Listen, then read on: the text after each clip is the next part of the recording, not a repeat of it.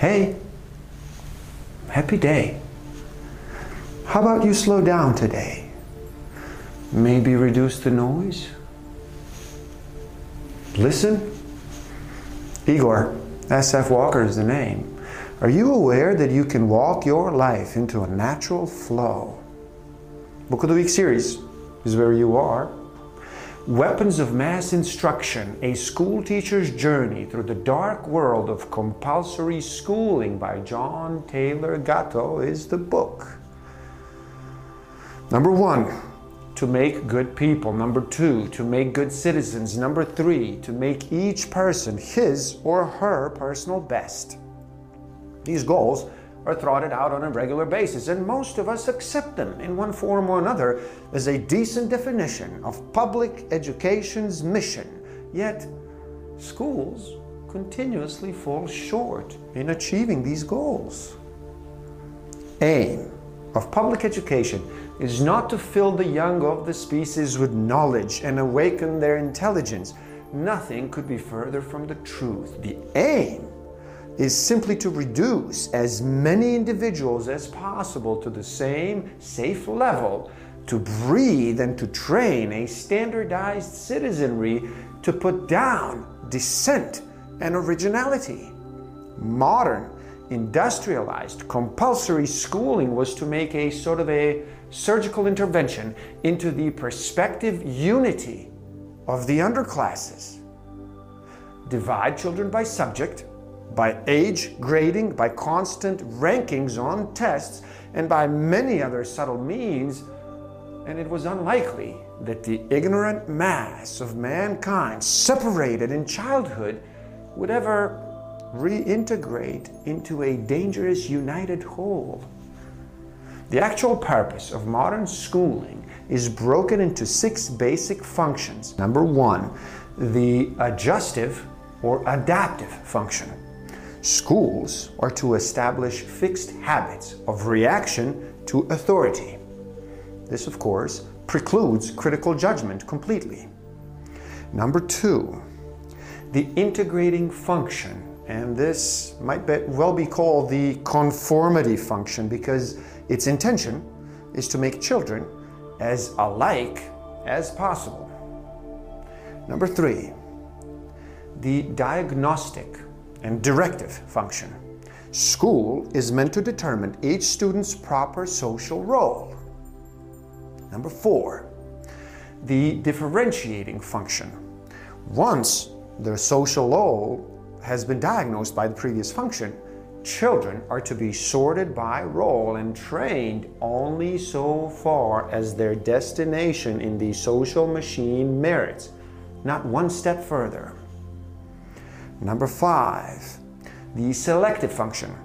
And this refers not to human choice at all, but to Darwin's theory of natural selection as applied to what he called the favored races.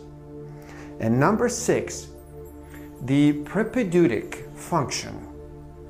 The societal system implied by these rules will require an elite group of caretakers. It is in the interest of complex management or economic or political systems to dumb people down, to demoralize them, to divide them from one another, and to discard them if they don't conform. Occasional letter number 1, and I quote, "In our dreams, people yield themselves with perfect docility to our molding hands. The present educational conventions for and of intellectual and moral education fade from our minds, and unhampered by tradition, we work our own goodwill upon a grateful and responsive folk. We should not try to make these people or any of their children into philosophers or men of learning or men of science. We have not to raise up from among them authors, educators, poets, or men of letters. We shall not search for embryo great artists, painters, musicians, nor lawyers, doctors, preachers, politicians, or statesmen, of whom we have an ample supply. The task we set before ourselves is very simple. We will organize children to teach them to do in a perfect way the things their fathers and mothers are doing in an imperfect way. End of quote. This is from the Rockefeller's General Education Board in 1906. The occasional letter number 1. This is how it all started. They didn't want brains or talent, just obedience. And who's the we here? General Educational Board. And this mission statement should be read or listened to more than once until the illusion about school, so carefully implanted in your minds, are broken. We want one class to have a liberal education. We want another class, a very much larger class of necessity, to forego the privilege of liberal education and fit themselves to perfect, specific, difficult manual tasks. There exists a different universe of open source learning, which operates through experimentation and personal feedback loops instead of authoritative advice. Open source learning accepts that everything under the sun might be a possible starting point on the road of self-mastery and a good life, garage work, poker, dancing, whatever. In open source, sequences are personally designed or personally signed off on, and everyone you encounter is a potential teacher. In open source, teaching is a function, not a profession. Anyone with something to offer can teach. The student determines who is or who is not a teacher, not the government. In open source, you don't need a license to teach any more than Socrates did. Right there, you can feel how different the basic assumption of an open source is. No student faces failure for deciding not to learn from you. In open source, students are active initiators, and it all sounds too undisciplined, I know, but life beyond schooling is exactly that. You either write your own script or you become an actor in somebody else's script. Separate schooling and education into compartments, and useful distinctions jump out at you. Schooling is a matter of habit and attitude training. It takes place from the outside in. Education is a matter of self-mastery first, the self-enlargement, even self-transcendence, as all possibilities of human spirit open themselves into zones for exploration and understanding. There are points where the two conditions inform one another. However, in schooling, somebody else's agenda is always uppermost.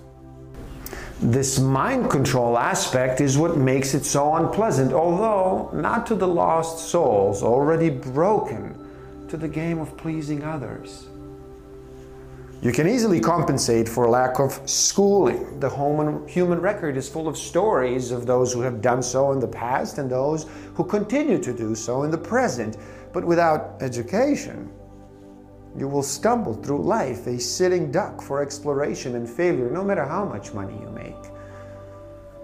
Growth and self-mastery are reserved for those vigorously self-directing.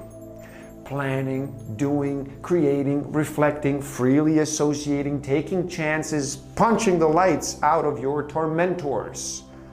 But this is precisely the agenda school is set up to prevent. Think of school as a conditioning laboratory, drilling naturally unique, one-of-a-kind individuals to respond as mass, to accept continual envy and limited competence as only natural parts of the human condition. The official economy we have constructed demands constantly renewed supply of leveled, spiritless, passive, anxious, friendless, familyless people who have been scrapped and replace them endlessly. They will perform at maximum efficiency until their own time comes to become scrap. People who think the difference between Coke and Pepsi or round hamburgers and squared ones are subjects worthy of argument. Number one, the ability to ask hard questions of data, whether from textbooks, authorities, or other expert sources. In other words, do we teach dialectics? Number 2, the ability to define problems independently to avoid slavish dependence on official definitions.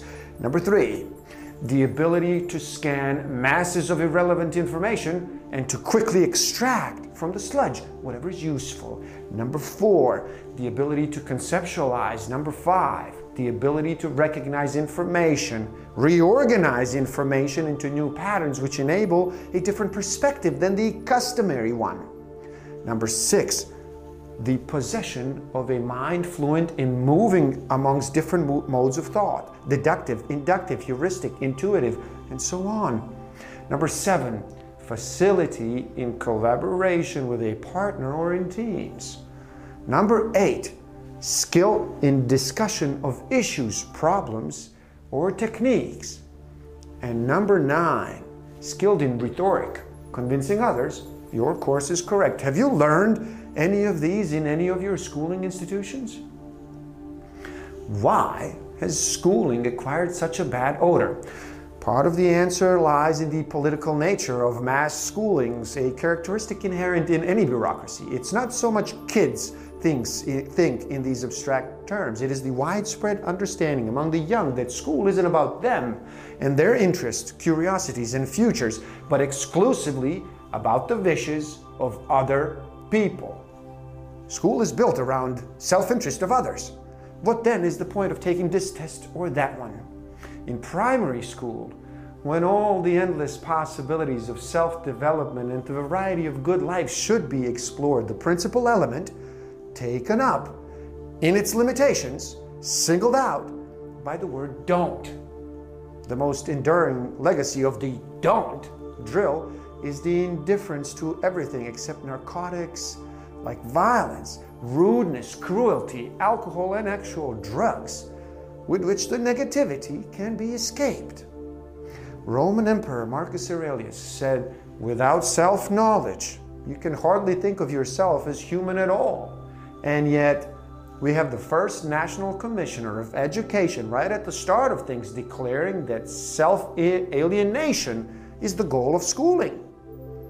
Educated people are seldom at a loss with what to do with time. Being alone is often a blessing to the educated. They like their own company.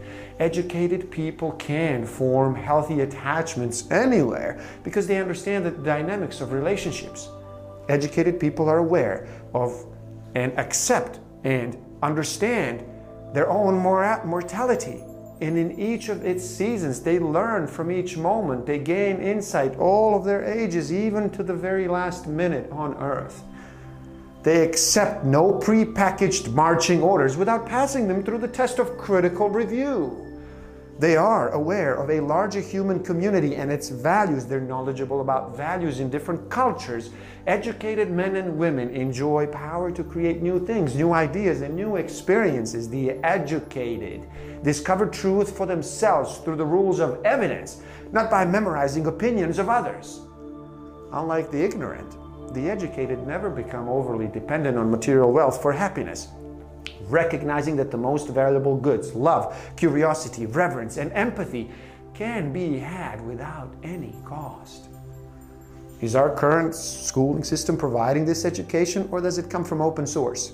And we get it ourselves outside of the schooling institutions.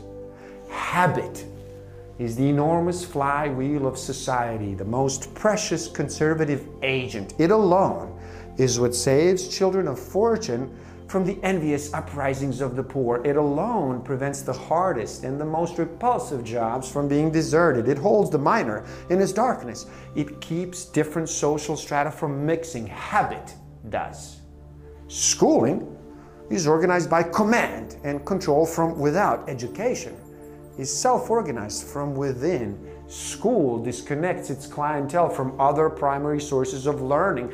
They must do this to achieve administrative efficiency. Education sets out to provide a set of bountiful connections which are random, willful, and disharmonious with one another, understanding that the learning of resourcefulness, self-sufficiency, and invention will inevitably involve surprising blends of things impossible to predict or anticipate in advance. In education, the student is awakened to the critical role of natural feedback loops play in becoming independent. Feedback loops attempt to closely, not circumscribed by rules, create customized circuits of self-correction rather than a slavish need to follow the generalized direction of others. Schooling is bound, on the other hand, to emphasize rule obeyed by the others. Subject learning is what schools do because their intention is to create clerks and specialists who themselves are merely a fancy form of a clerk. But over and over again in sciences and elsewhere, we've come to understand that cross-fertilization, mixing the academic disciplines and more, is the powerful driver of scientific advance. Year after year, the International Happiness Survey reports only 3 conditions necessary to judge your own life as a happy one: good relationships, good health, and satisfying work. Let's make sure that the schooling system teaches our children self-knowledge, observation, feedback, analysis, mirroring, experimentation, judgment, and adding value. Like this video and share it. My channel, link to this book. Buy it, read, get educated. Love and respect.